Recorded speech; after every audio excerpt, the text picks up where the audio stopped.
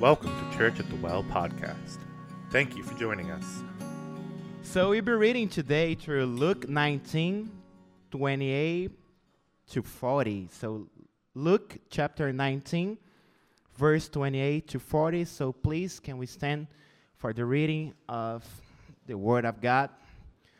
A leitura da Palavra de Deus.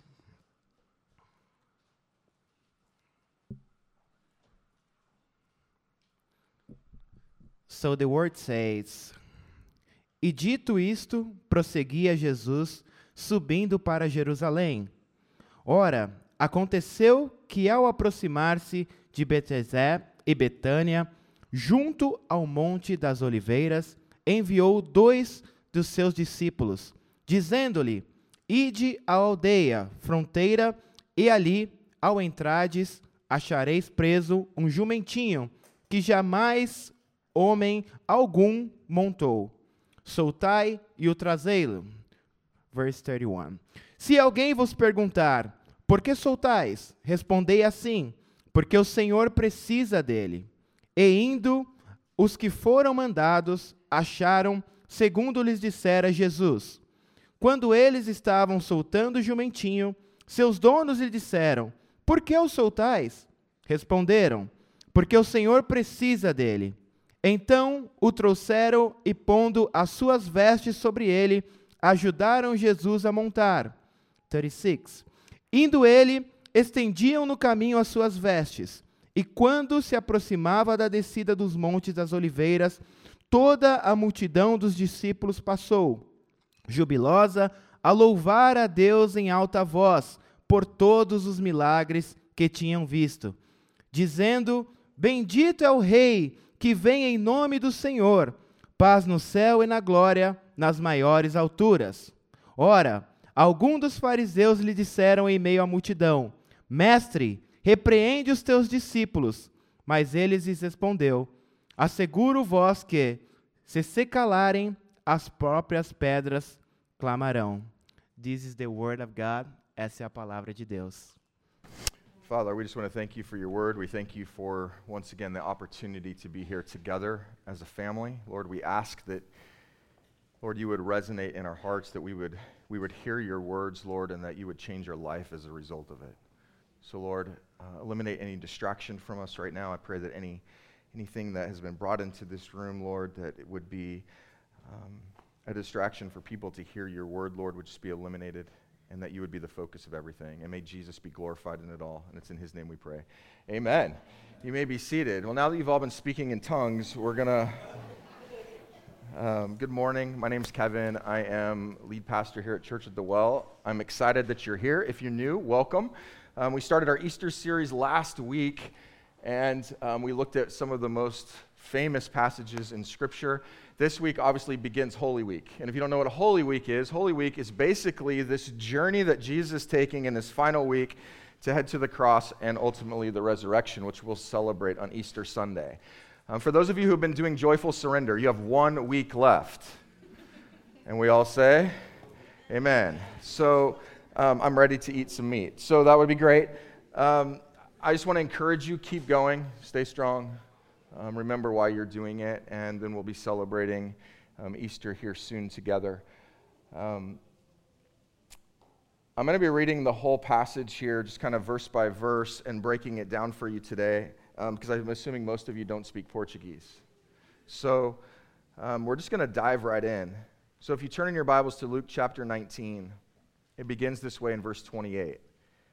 And when he had said these things, he went on ahead, going up to Jerusalem. This begins Jesus' journey of Holy Week. And one of the things, and Tony mentioned this right before we started singing, this journey that Jesus is taking to Jerusalem is an emotional journey. Jesus is on his way to his death. And I think we have to be reminded of this. He's voluntarily placing himself in the position so that he can be arrested, beaten, crucified, and then 3 days later risen for us, right?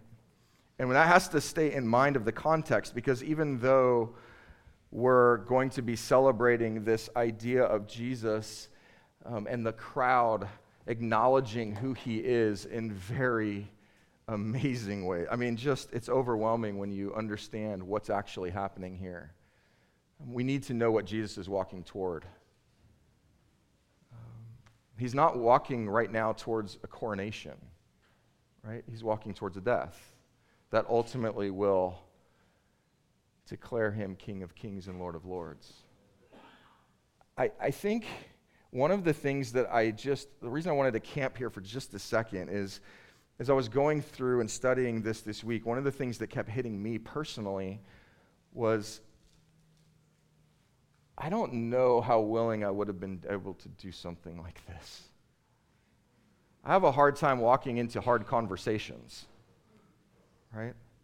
Like, when you really think, and we want to make this as personal as we can, that Jesus, the creator of the world, God in the flesh, has the opportunity to do whatever he wants as sovereign God.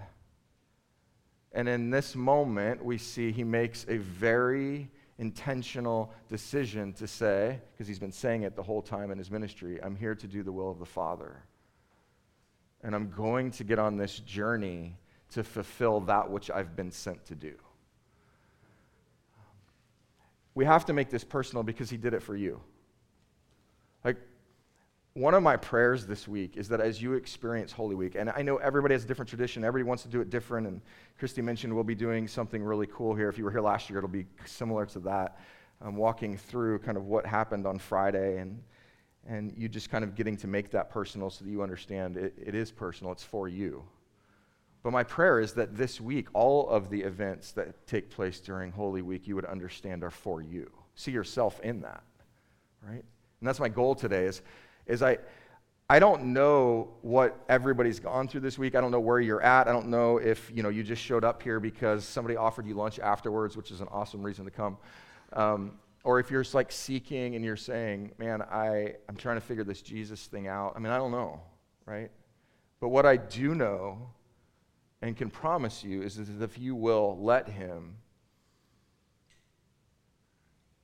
he will make a relationship with you personal.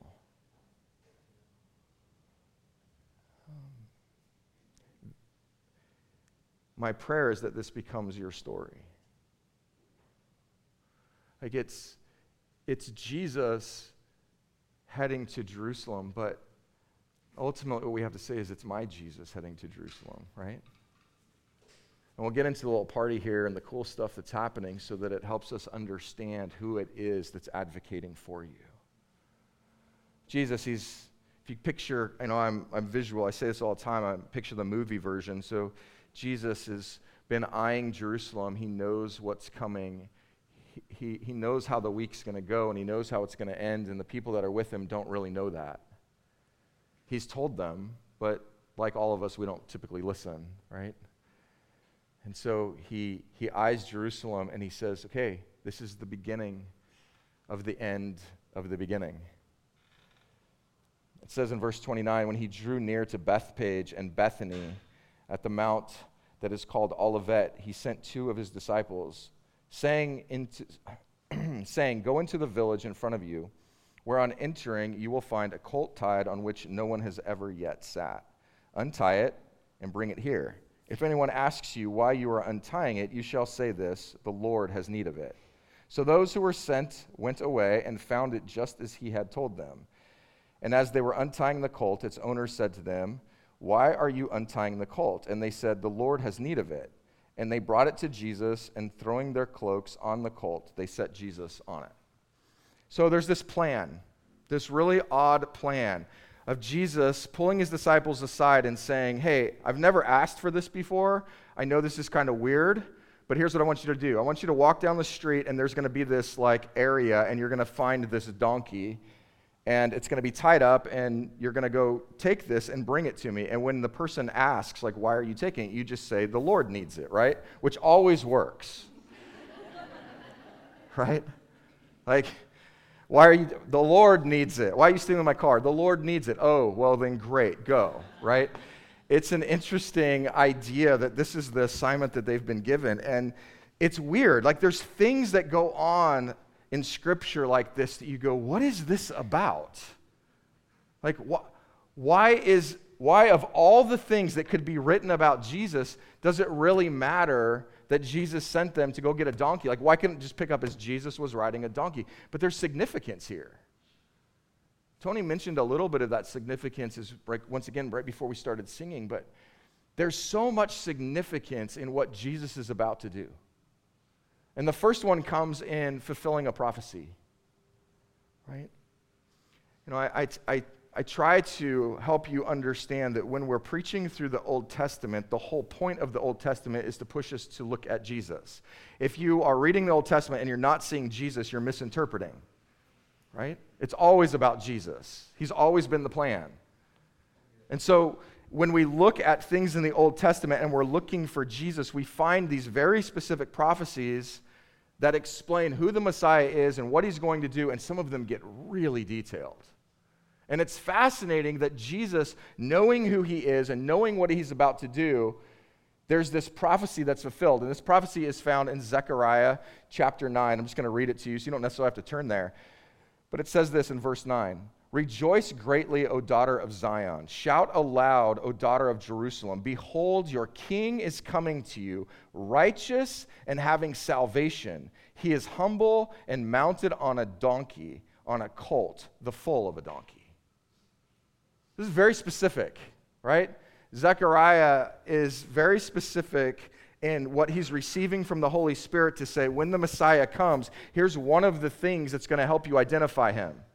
He's going to be coming in not on a horse, not in a car, not in a vet, whatever it is, right? He's going to be coming in on a donkey, and that in of itself is odd.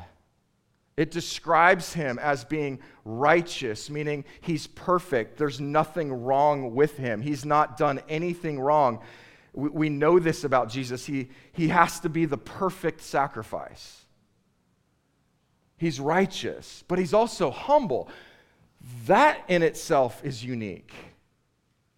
I mean, I know that in Scripture, if you've grown up in church world, one of the things you're told a lot is, hey, we need to be humble, we need to be humble, we need to be humble. And you go, okay, this is something that's difficult to do. There's a lot of pride in us as human beings, right? We want to do everything our way. We want it to always go our way. We want it to be on our time.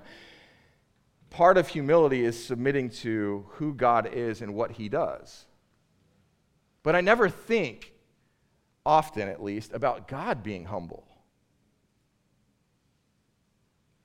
Like, the reason that we're called to be humble is we're made in his image and he's humble.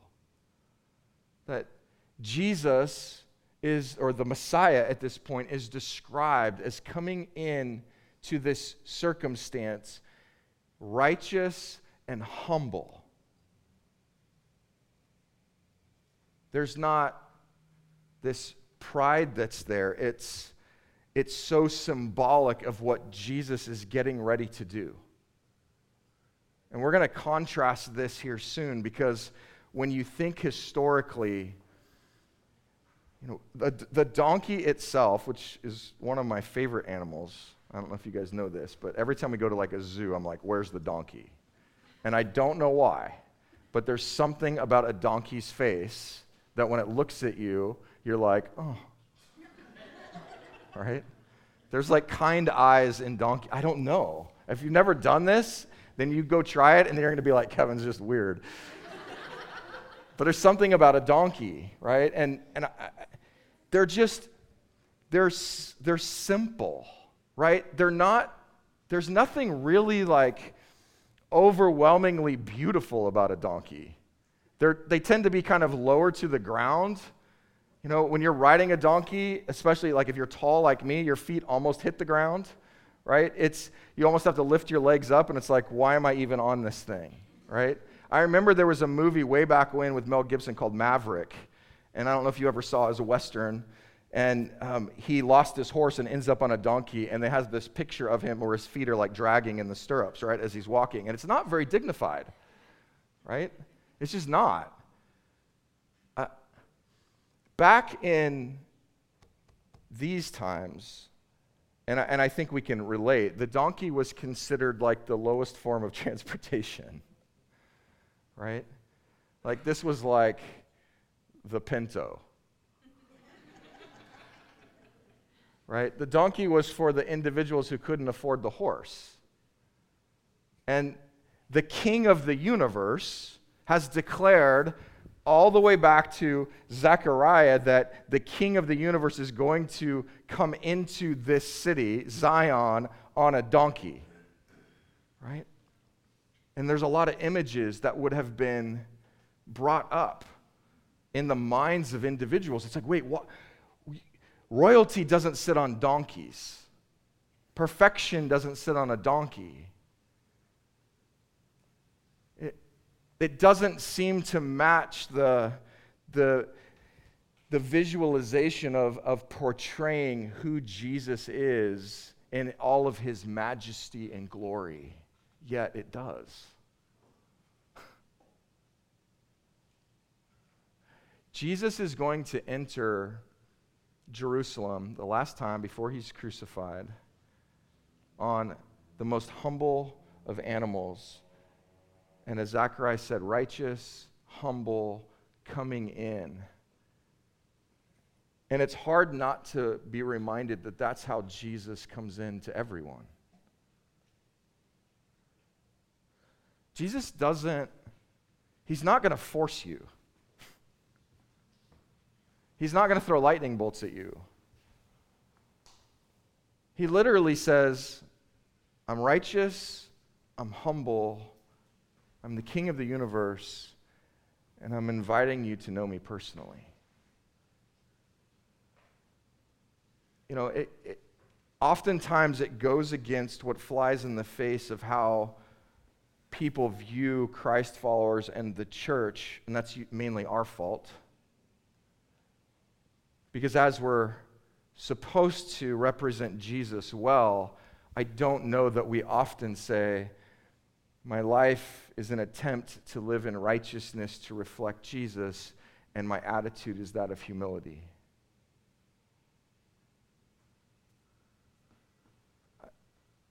And so we get this mixed message of who Jesus might be, because we look at the church and we look at what goes on and we look at our own failures and we think, that can't be right. But for everyone in here who has accepted Jesus as Savior and Lord through faith and faith alone, you know that Jesus met you where you were, wherever you were.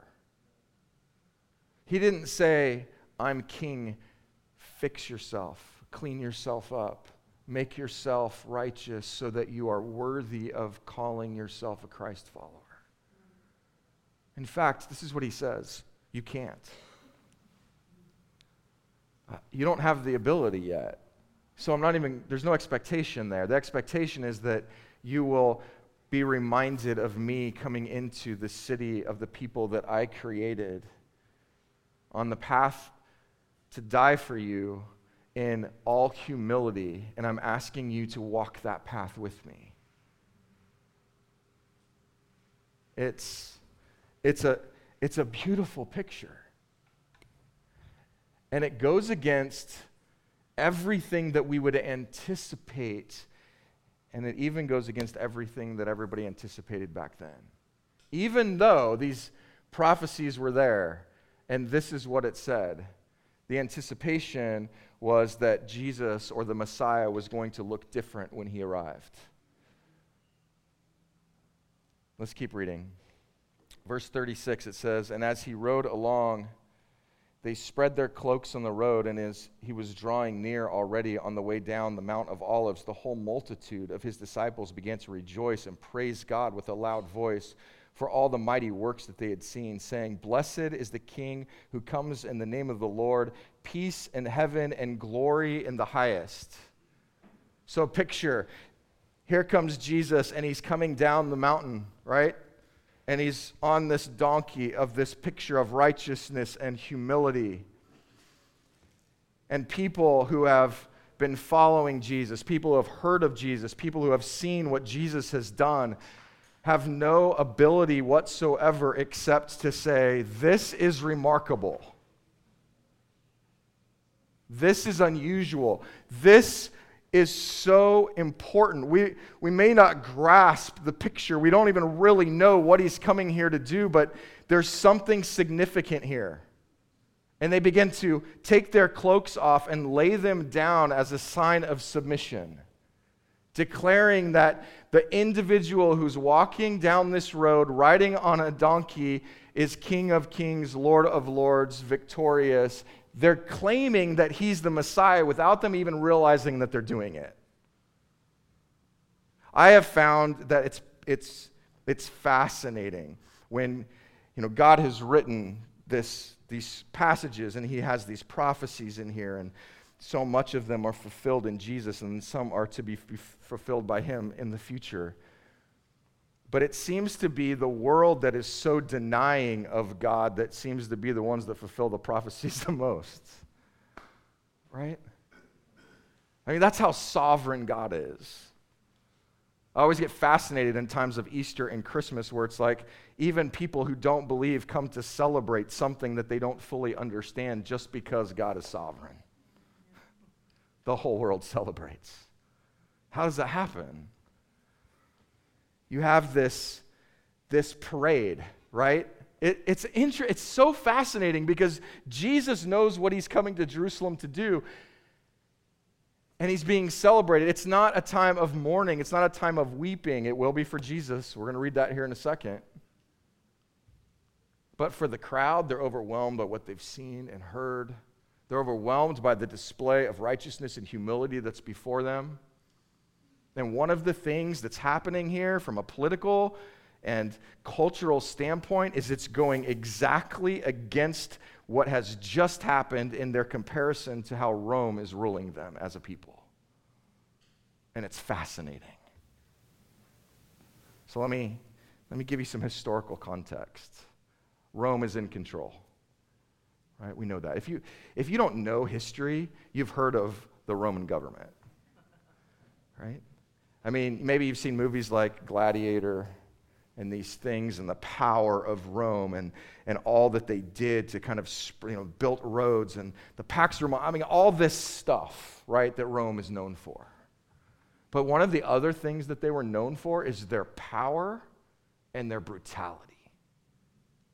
Like if Roman soldiers knew how to do anything, it was how to kill with absolute, the greatest brutality possible. They knew how to inflict pain. And when somebody knows how to inflict pain, oftentimes there's this pride that wells up in them where they want to intimidate and cause fear even just by the sight of them. And Rome was so good at this. So if you can picture, we know that Holy Week's beginning, but for them it's something different, right? There's this big celebration that's going to be happening because the Jewish festivals are coming and this Passover time and everybody's flooding into Jerusalem, right? And Rome is going, whoa, there's a lot of people coming for this event. We need to up our security. We need to make sure that as this rabble gets together to celebrate something that we don't understand, that they don't get out of hand. And so what does Rome do? I mean, you can read the history books. You picture Jesus coming in this way and Rome coming in this way, and there's these two different pictures that are completely antithetical to each other. Rome's coming in with this understanding of how to intimidate and put the fear of Rome into people. Their parade looks much different. It looks like men, soldiers on horses with huge hats, lots of shiny metal, horses wearing armor, feathers in their hat. Probably musicians and trumpets and drums playing whatever their war music was. And it would have been expected that people would have shown up to give Rome their homage. And as Rome marches in with shields and swords and force and might, and people would have been scared to go, oh, let's not upset Rome. They're so powerful. This human emperor who has been given temporal leadership over a country, is exercising his authority to put fear into people at the same time that the creator of the world is entering the city in a different gate on a donkey. Do you see it? Like, you got to see the picture or it doesn't make sense. If you went to both parades, you would have experienced completely different emotions. Nobody was throwing their cloaks down for Rome. Nobody was laying palm branches down. Nobody was singing Hosanna. Nobody was declaring, oh, Rome is the light of the world. You would have gone to the parade in awe of its might and with a heart of fear. And then, all right, kids, we're going to go to the next parade. And off we go. And here comes one man on a donkey. Scripture says Jesus wasn't much to look at. In righteousness and humility, coming down the mountain, and the people are going crazy. Coats on the ground, palm branches on the ground, declaring something amazing. Verse 38, blessed is the King who comes in the name of the Lord, peace in heaven and glory in the highest. If you look at any of the other Gospels, you'll see that it says Hosanna. We just sang that, right? Hosanna for us has become this just proclamation of excitement and praise, right? Like, we sang Hosanna in the highest. And if you take Hosanna to its original, like what it originally means, that wouldn't even make sense. But for us, as the etymology of Hosanna and words change, Hosanna just means, for us, praise God and glory to God. But when these individuals were on the road and putting down their cloaks and they're yelling Hosanna, do you know what they're actually saying? Pray, please save us. When you look at the original Greek and Hebrew of this word, that's what it means. They're literally asking this individual who is walking down the road on a donkey to save them. Save us. Now, I don't know what their motivation behind this is. We know that God's sovereign. We know that Jesus is getting some of the worship that he's owed. But I would imagine that as they're saying Hosanna and more people are coming in and it's getting louder, some of them maybe have just come from the parade of Rome and they're going, save us from the tyranny that we're under. Is this the King? It's not what we expected. We would have expected that you came in on something a little bit bigger and larger and maybe a little bit bigger army. And I don't know about this, but since everybody else is kind of joining in, like, if this is the person that's supposed to save us. And many of them had probably political ambitions. Are you coming in now to overthrow Rome? Because, you know, we long for those days that we read about under like King David and Solomon where Jerusalem was the light of the world. We're being oppressed. This hurts. This is hard. Save us. They're declaring truth. Jesus, in righteousness and humility, is coming to a city to save all who would believe, to bring about redemption to the Creator.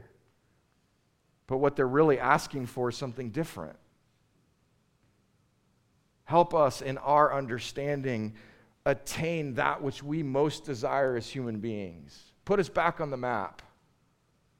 We know that many of Jesus' apostles expected this.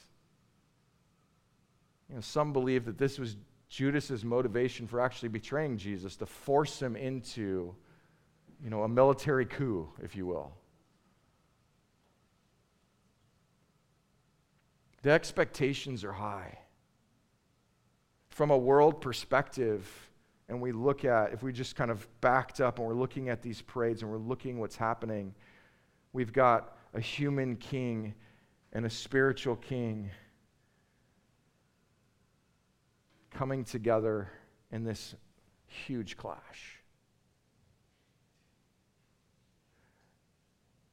Scripture isn't just supposed to provide us amazing stories and help us understand who Jesus is. We're supposed to also make it personal.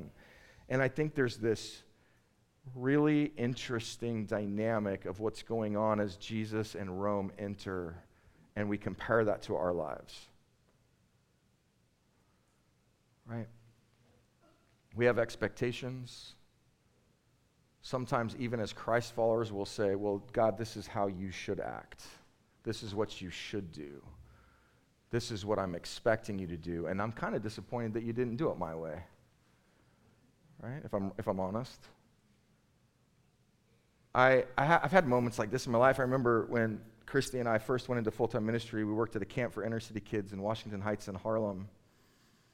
And we had sold everything that we owned and businesses and houses and moved there, and we found ourselves in just utter poverty. And I'm like, God, I don't understand. Like, we've given up everything. You're not holding your end of the bargain.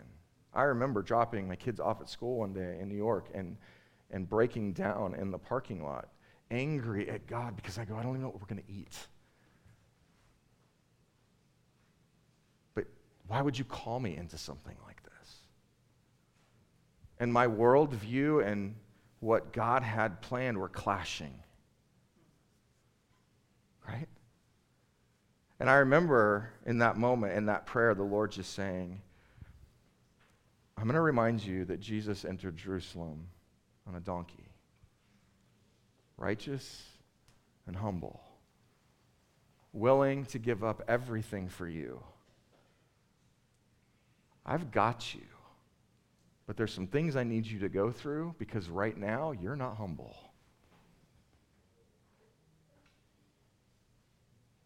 When we're making demands upon the creator of the world, it's a lack of humility. Right? It's a lack of trust in his sovereignty to say, I know that you know what's best because I think I know what's best. You see the clash? It's real, it's there.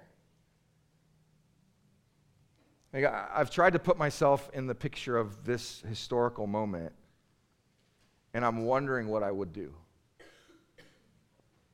Like, I hope that I would have been studied and I would have been looking for the Messiah, and I would have recognized that Zechariah said this, and here comes Jesus, and put two and two together and went, oh, I got it. But I don't know. That's probably not what would have been going on. I'm likely, because of who I am, would have gone to both parades. And I would have come home and looked at Christy and went, I don't know what's going on. Like, this is weird. Like, talk about two different parties. The vibes were off. Like, I don't know what to do with this. My emotions are everywhere, right? And I would imagine that's what most people are doing here. It's just it's a fascinating mix of what Jesus has decided to do.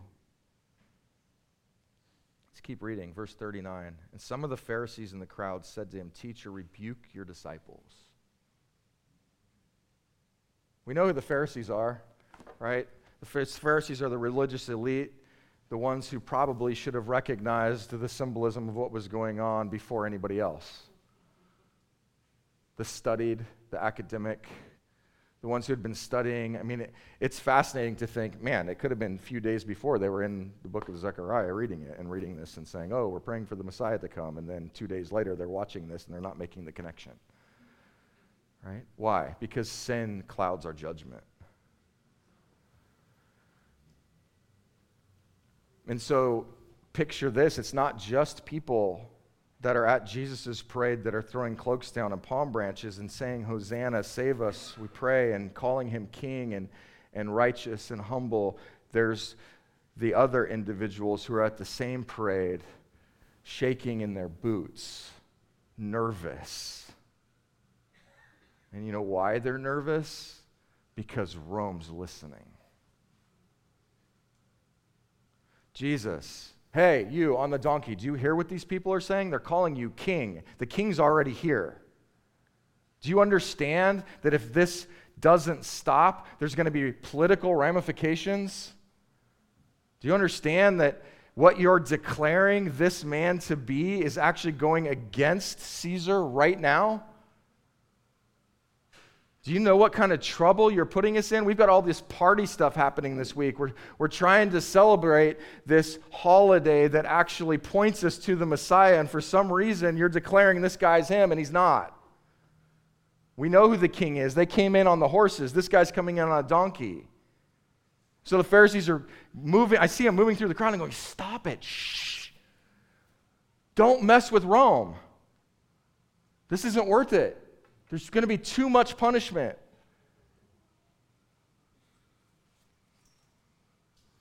And Jesus responds. I want his response to blow your mind. The only way it's going to do that is if you can picture what I just said. Because I think from the Pharisaical standpoint, they're saying to Jesus, hey, if you're really leading, I don't know who you are. I don't know what's going on. I've heard about you, whatever. But you wouldn't be putting your people in danger like this. Why are you declaring that and you're accepting what they're saying about you? Like, if you're really that humble coming in on a donkey, maybe you should get off that thing and say, hey, that's not who I am. I'm just an average man walking down the street. I don't know why you guys are all doing this. And instead, Jesus says, what? You ready? This is unbelievable. Teacher, rebuke your disciples. He answered, I tell you, if these were silent, the very stones would cry out.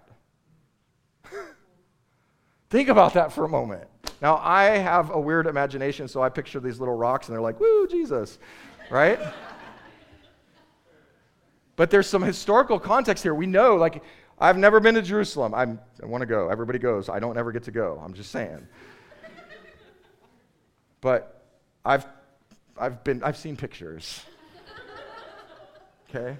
And when you're coming from the Mount of Olives into Jerusalem, there's a point where on certain roads you cross and there's like gravestones. It's possible that Jesus is going, the dead will praise. Now we know that when Jesus dies, some creepy stuff starts happening, right?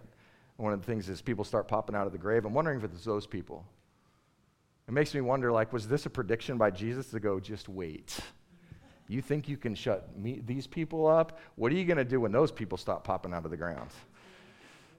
Right?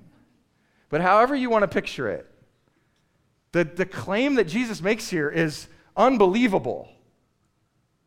To say, listen, you can do whatever you want to try to shut these people down, but the creation that I made is going to declare who I am regardless of what you say. Isn't that amazing? Isn't that what the church is supposed to do?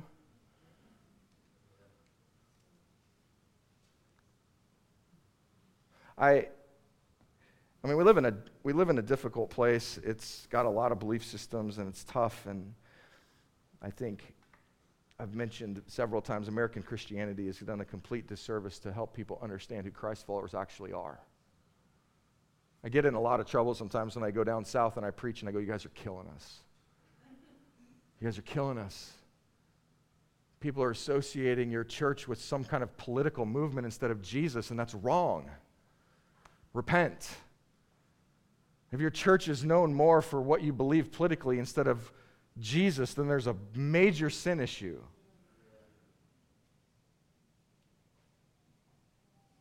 But in spite of that, the church of Jesus is not supposed to be silenced. You, as Christ followers, as the body of Jesus, are given a commission by Jesus to do what rocks can do. And if you don't, the rocks will.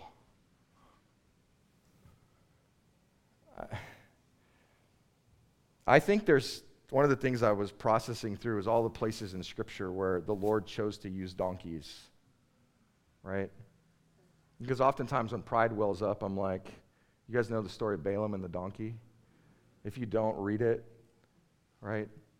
I mean, I won't curse because there's kids in here, but there's a donkey, also known as something else, right, was used by God to speak truth. If he can use that thing,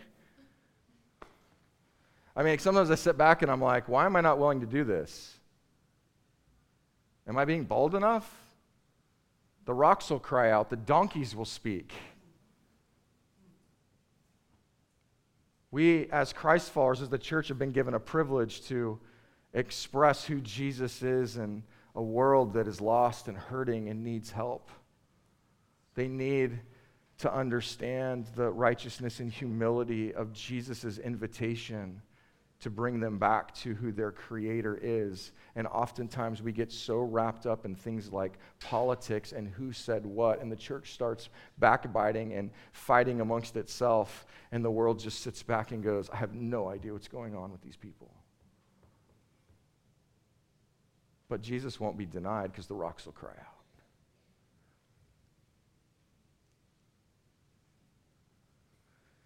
We have stories in Scripture of people like Elijah who were amazing, right? And then did this amazing work for the Lord and kills all these prophets of Baal. And then you realize that he starts running from this woman, and he gets to this cave and he starts complaining to the Lord that he's the only one left.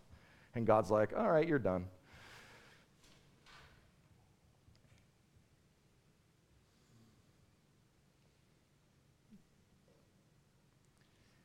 The rocks will cry out.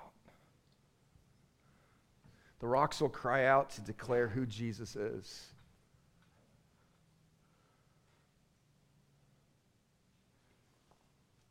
I think when individuals heard that, there's going to be several responses in the crowd. The first was going to be the Pharisees. They go, do you hear what he just... I mean, I don't know. They might not even know, like, well, I don't know why you're making that claim.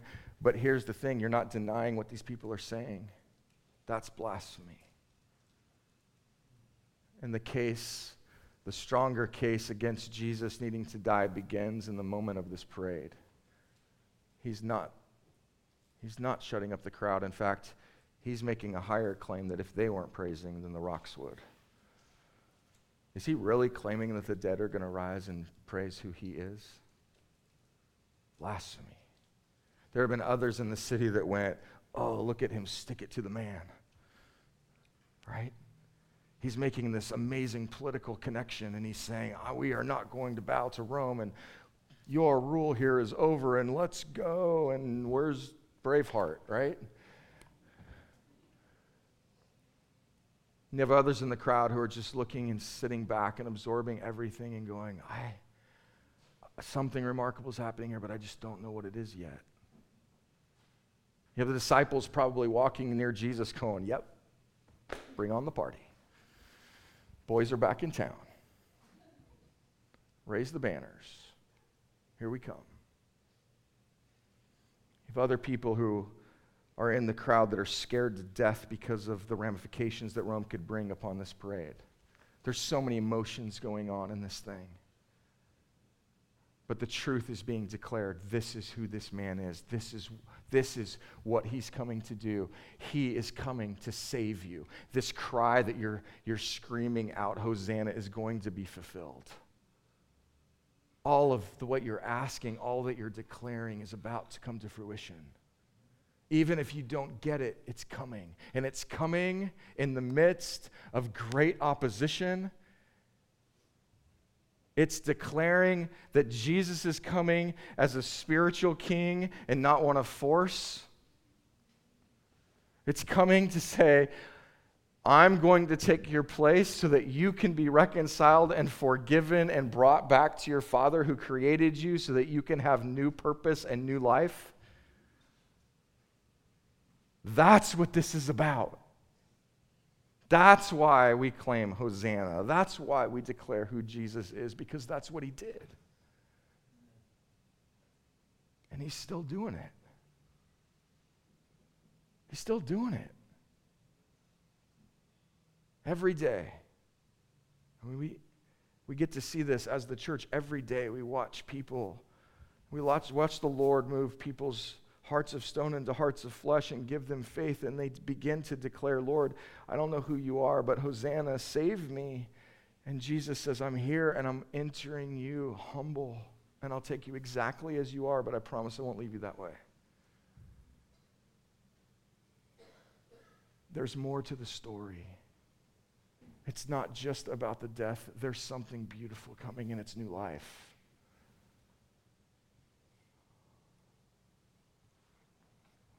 we have this radical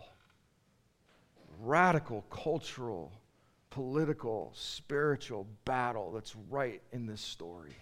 And it's still happening.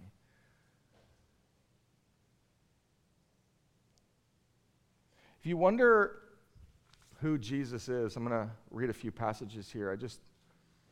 I want you to see what's going on in Jesus' heart as he's coming in and being praised and declaring the rocks will sing. If you keep reading in the passage, you're going to find that in verse 41 it says, "And when he drew near and saw the city, he wept over it."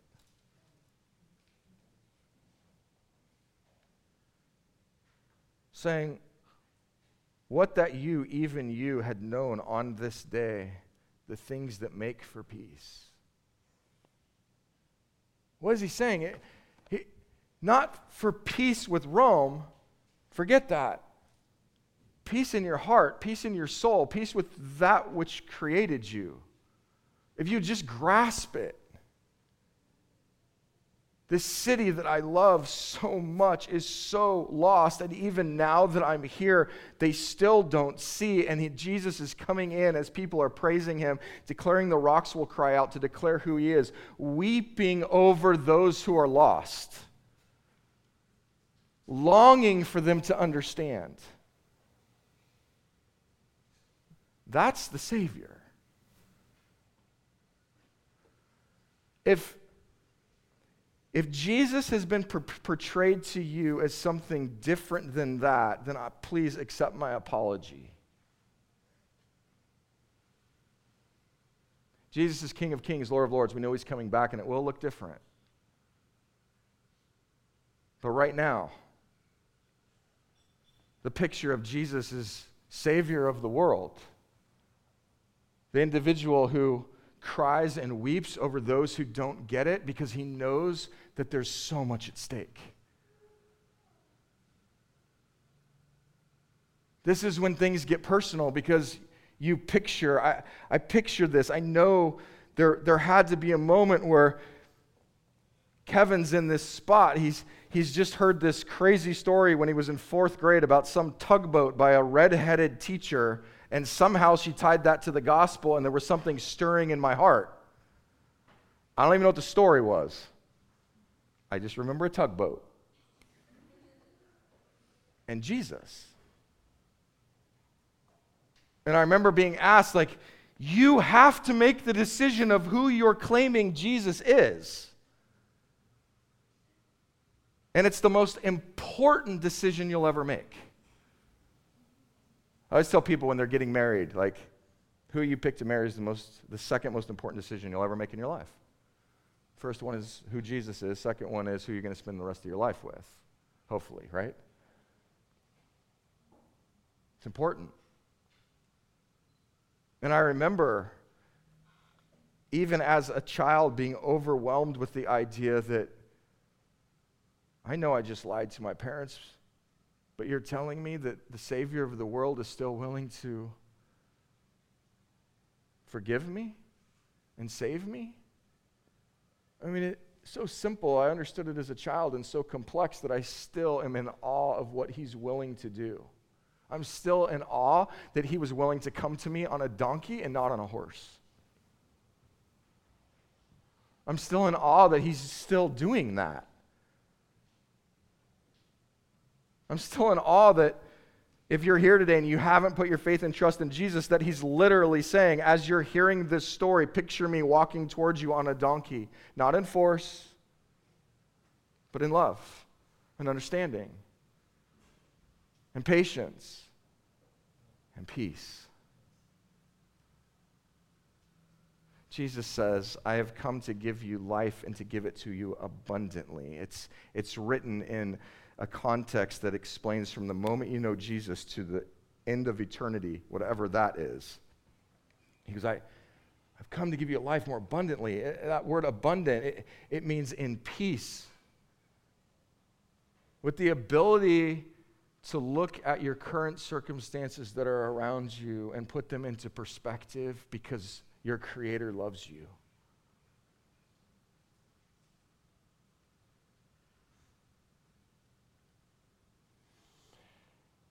That's the beginning of Holy Week.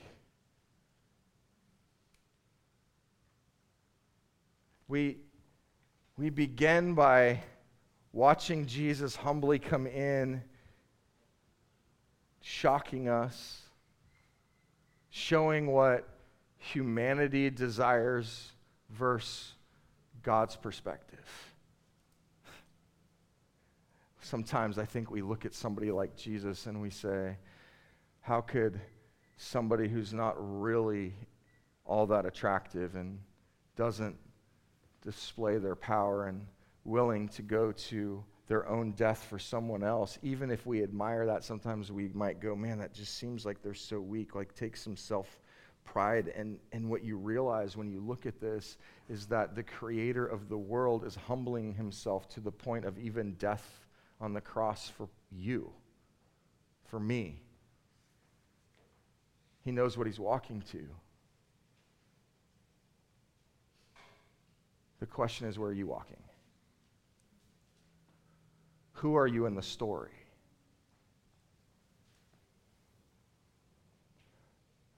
If you don't know how to answer that question, then I would just say, think about your week. Who are you in the story? As a Christ follower, I can honestly tell you there's moments where I've been the Pharisees, there's moments I've been the doubters, there's moments I've been the one that sat on the sideline and went, is this really how this is supposed to roll? There's moments where I've been disappointed by the way that the Lord's shown up. But one of the things that has never changed is my declaration that Jesus is Lord. Because when he comes in, he never leaves. But who are you in the story? If you're waiting for Rome,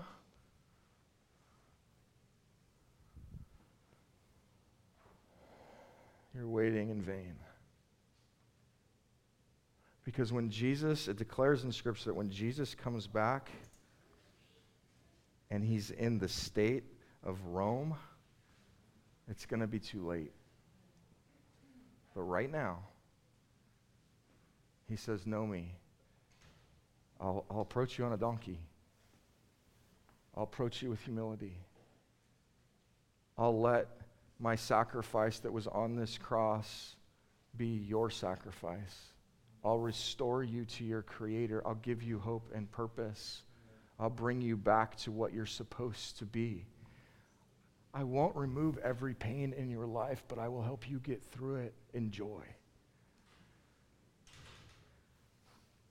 This is the beginning of Holy Week. It beckons questions. What do you believe? How are you living?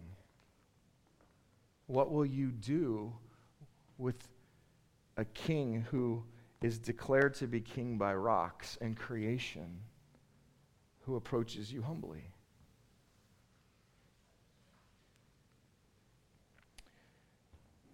We're going to use, like we have been, give you an opportunity to respond. And I don't know what the Holy Spirit's doing. I know that for those of you who are questioning, seeking, trying to figure out who this Jesus is, oftentimes what I have found is your apprehension to understand Christ and really get to know him is the result of the failure of people who claim to know him. And so I'll humbly just tell you, you're in the midst of a bunch of dirty, rotten sinners who struggle, but who also have a Savior, know the Lord, and have the ability in us through the power of the Spirit to live lives that are so joy-filled you can't possibly imagine. And here's the thing. It's not worth not asking the questions about Jesus because a few of us have been so misguided.